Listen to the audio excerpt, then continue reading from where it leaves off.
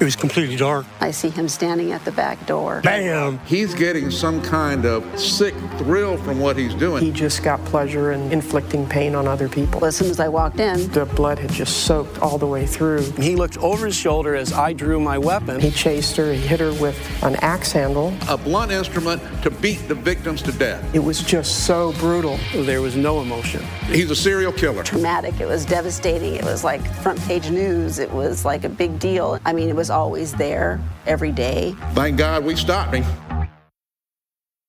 August 2018.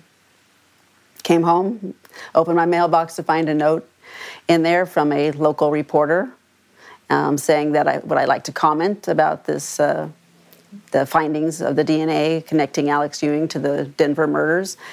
And I was like disbelief, shock. You know, I thought it was some kind of prank. And then I was like, immediately went in and realized the note looks pretty legitimate. So I got on my computer and I looked it up and I saw, oh yeah, this is real. What was real was this.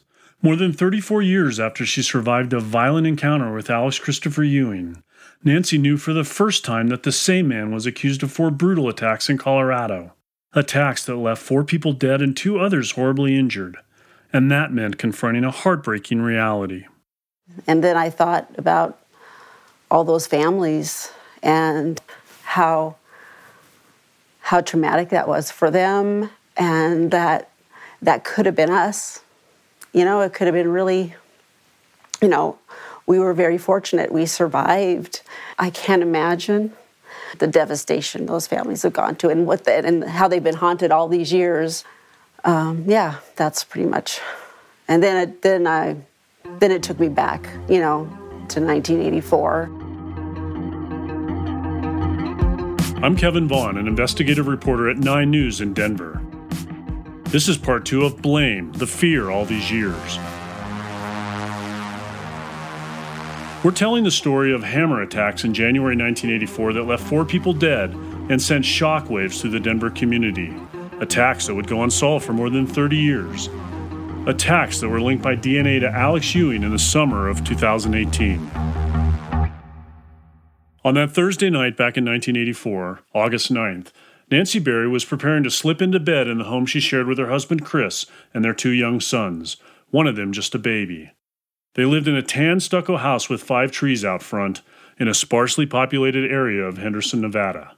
At night, the lights of the Las Vegas Strip twinkled in the distance, but along Racetrack Road where the Berrys lived, it was dark and quiet, with few neighbors, an open desert just across the road. You know, at the time, it was way out in the boonies. At the time, Nancy had never heard the name Alex Christopher Ewing, had no idea he was facing an attempted murder charge in Kingman, Arizona. Bam! No idea that he'd been accused of attacking a man with a rock in the middle of the night. They stopped for gas. That he'd escaped earlier that afternoon at a Texaco station a few miles away. Or that 2 of her neighbors had called police. We just saw a man.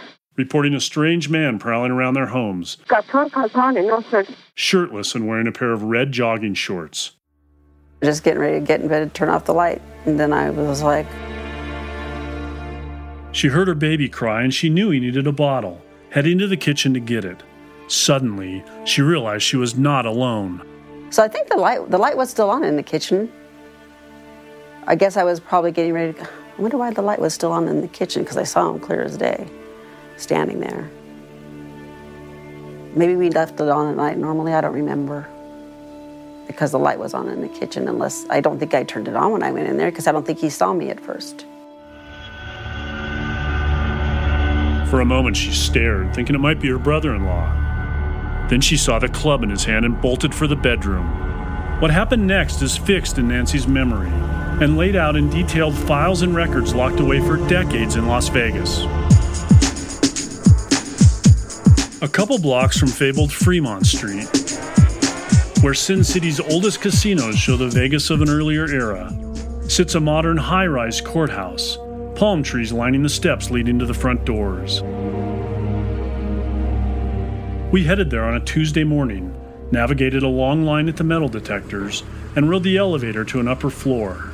A clerk led us through a security door and down a long hallway to a set of double steel doors, painted maroon. 3 signs on those doors greeted us: an orange one that says simply biohazard, one that says do not enter authorized clerk's office personnel only, and one that may have been left by a mischievous employee, beware of dog.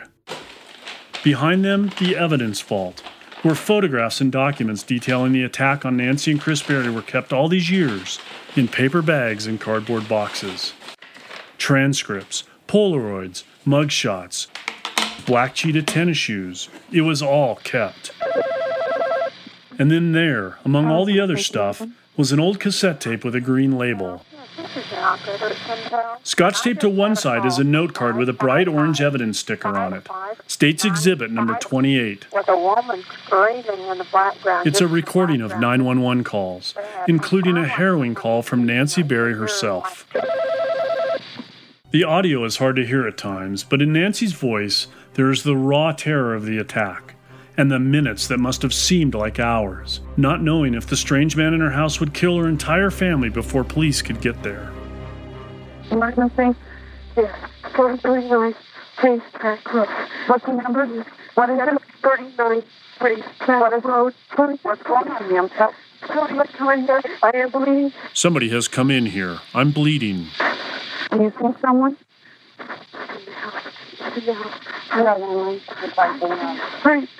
That primal urgency of Nancy's voice is juxtaposed with the Nancy of today, dressed in boots, stylish jeans, and a gray sweater, talking calmly about the bewildering experience of being a victim of random, unexplained violence. Told Chris, Her husband was already in bed, half asleep. and he jumped up, and then all of a sudden he's being, pounded in the head. I did at one point put my hands up. I remember touching it. It was a weathered axe handle. And then I remember going like this. Going like this was grabbing for it as though it was a pull-up bar, pushing it away, and shrinking in fear. And the next thing I remember is I've got the phone in my hand and I'm dialing 0. So I blacked out for a little bit. And then, Then as I had the phone in my hand, I saw him. He was standing just across the bed. We make eye contact, and then he comes around, and I put the phone down, and then I just dive down on the bed like that. She uses her hands to demonstrate, crossing them over the back of her scalp, trying to protect the back of her head in a kind of duck and cover move. And then he starts pounding away. And I'm yelling, stop, stop. And then I realize at one point, I'm telling myself, just be quiet, play dead. That's the only way he's going to stop. So that's what I did. And I don't know if that stopped him or if the thing broke, because they found the axe handle on the table broken too. So I don't know what really caused him to stop. At some point, Nancy picked up the phone again. Can you give me a cross street?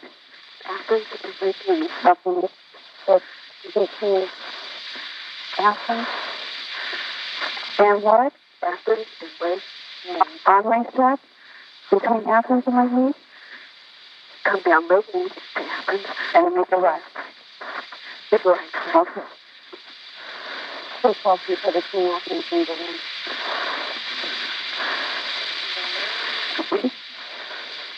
Hurry, please. We're dying here. I'm sorry, what? We're dying. We're head asleep. My husband's I'm sorry, what? Hurry. This is an emergency. Okay, we have an officer going. We're dying. We're dying. We're dying, Nancy said. We're dying. Ma'am, do you need an ambulance? Yes, yes. Hold on. Tell me what happened. This guy came in with a club. With a club? There's 50 people in the club. They had a beating on the head, and we're bleeding to death. We're bleeding to death. Okay, ma'am, they're on the way.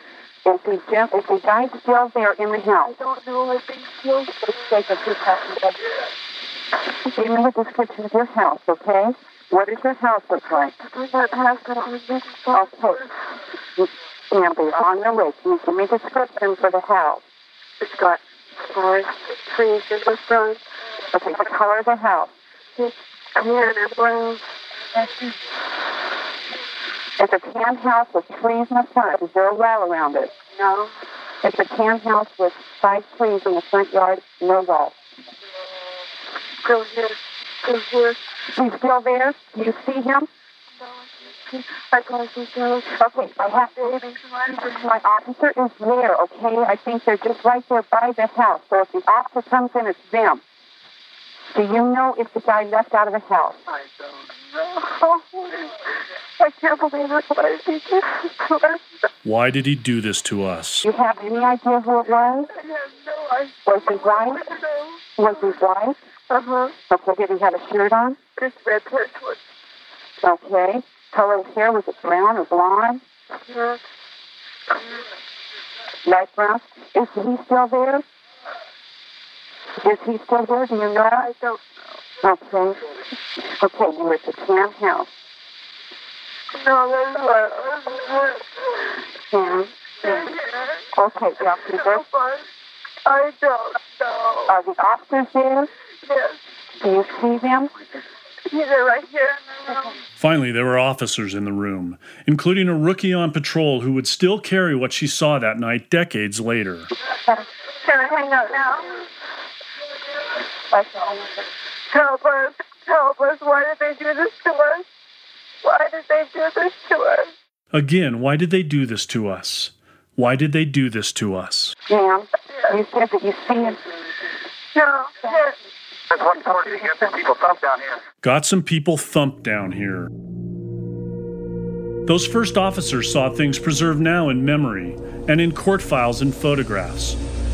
Like the pickaxe handle wielded by the attacker, resting on a table in the couple's kitchen, one end stained with what appears to be blood. It's snapped in two, mute testament to the violence unleashed on Chris and Nancy Berry. So I was about a mile or so away from where the Berrys lived when the call came out that somebody had broken into their house and hurt them. Mrs. Berry was on the phone with our dispatcher. Rookie Patrol Officer Yuta Chambers was among those who rushed to the scene. And in reality, thump doesn't begin to describe what was done to Nancy and Chris Berry. Even today, it's really hard to describe.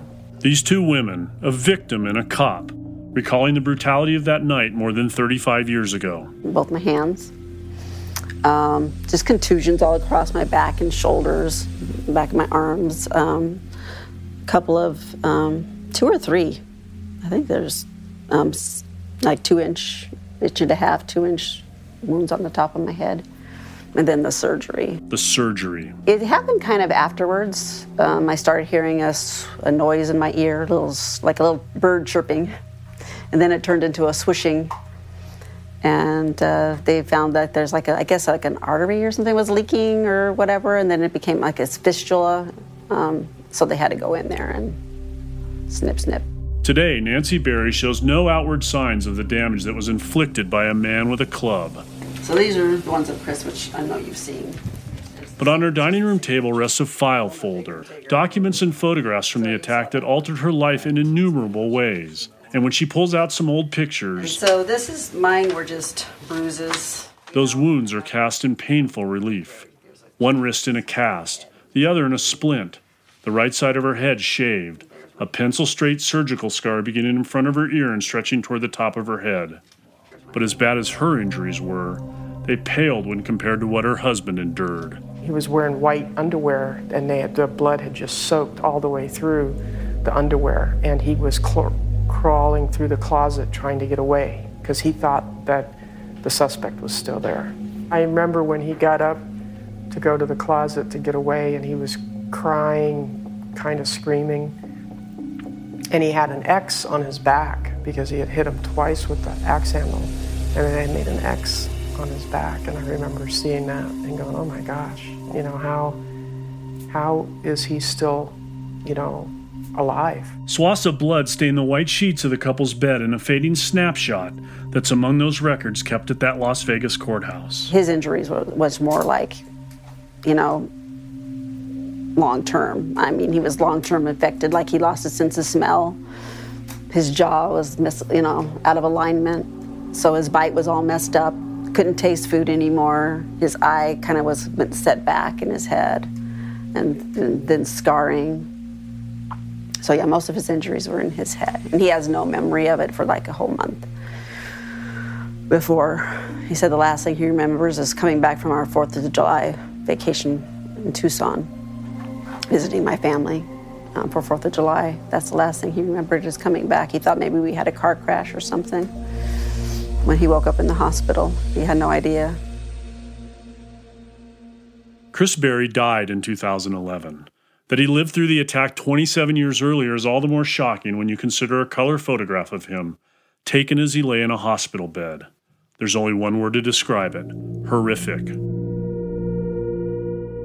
His eyes are closed, appearing to be swollen shut.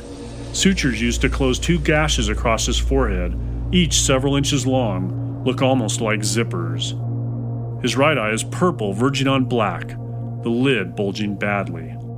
His left eye in some ways looks worse, puffy and covered with a massive rosy contusion that stretches all the way down his face. But his wounds went far beyond the physical damage. I was in the hospital for a few days, and then I went over there to visit him. But he was very agitated, had a lot of angry outbursts. And they said that was pretty normal for people with head trauma. I had only been on the department for just 11 months when this incident occurred. And it was the most brutal assault that I had seen through that time, but for most of my career. He was definitely different after the fact. You know, the head injuries caused him to have a lot of angry outbursts, you know, kind of irrational thinking. And he used to sleep really soundly all the time. You couldn't even wake him up, couldn't budge him to wake him up. And then all of a sudden you could touch him and his arms would be flaring. Even though he doesn't remember the attack, he would just be very, easily disturbed during his sleep. So it sounds like he had impacts for the rest of his life as well. He lost his job. It was kind of like it was just 3 guys, kind of entrepreneurial, having their own investment company, and they were doing okay, but once this happened, kind of dissolved. There was no medical insurance, so financially, it took a toll on us, and trying to get to doctors and having the 2 kids, just surviving through all of it was kind of tough. These 2 women, a cop and a victim, affected for years by that night. The first 5 or so years after, it was something that I thought about frequently, especially if I drove in that part of the city. Not so much lately until I heard that there was this, he had committed other crimes in Colorado, and that kind of brought it all back. I think it affected my life. I mean, it was always there every day for the first year. For sure, maybe 2 or 3 years even after, I would say. It was just always, every day, every minute, it was there. I think he's the first person that I personally believe just to be kind of evil. And I never really interacted with that. I interacted with a lot of people through the years that are bad people and make bad decisions and hurt people, but just to do it purely for fun or whatever it was that he got out of it, he's the only one that I had that kind of interaction with. It didn't go away. Always looking over my shoulder, having my back up against the wall, being uncomfortable, checking the windows and the doors, not being able to sleep without someone else being in the house. The only solace, the only one, was that Nancy and Chris Berry's 2 sons, sleeping in another part of the house, weren't touched.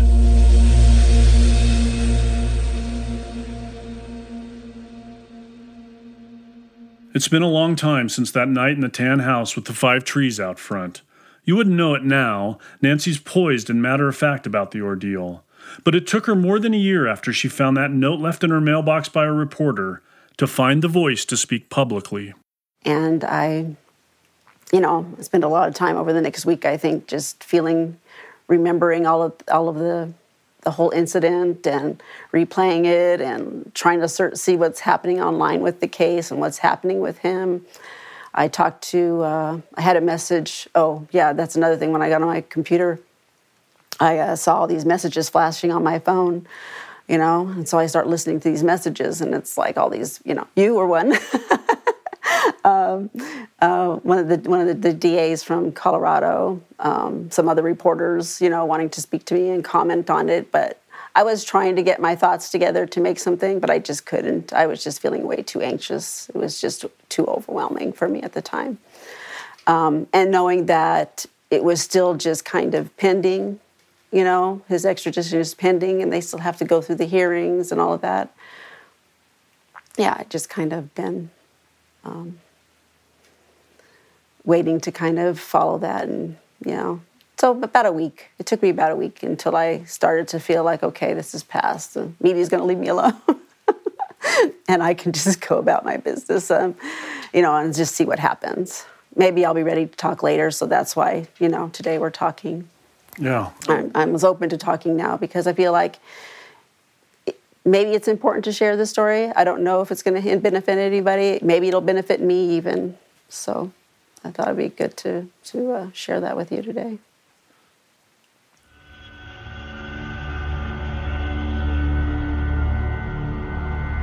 When the responding police burst into her home, Nancy Berry knew at last she and her husband were safe, were going to get help. But the nightmare wasn't over. The man with the club was on the lam, vanishing into the night, leaving behind a trail of blood and a few footprints in the sandy soil, haunting a frightened community. The manhunt was on. We got a call from dispatch that Ewing was there at that moment. And again, we'd heard this. This has been going on for 3 days. Okay, so we came down, and I have to say we were not expecting to see anything. We were going to check it out, do our due diligence. And as we arrived, there is Ewing. Next time on Blame, the fear all these years. Blame is a production of KUSA TV 9 News in Denver, Colorado, and Tegna Media. Nicole Vapp is executive producer. Anna Hewson is producer and editor. I'm your host, investigative reporter Kevin Vaughn. The sound mix was by Richard Humphreys. There's much more, including photographs, interviews, and some of our old coverage of this case at 9news.com/blame. If you like Blame, the fear all these years, subscribe at Podbean, Apple Podcasts, or any popular podcasting app. And check out our first 2 investigative podcasts. Blame, was the death of Jill Wells an accident or murder? And Blame, Lost at Home. You can like us on our Facebook page, Blame Podcast.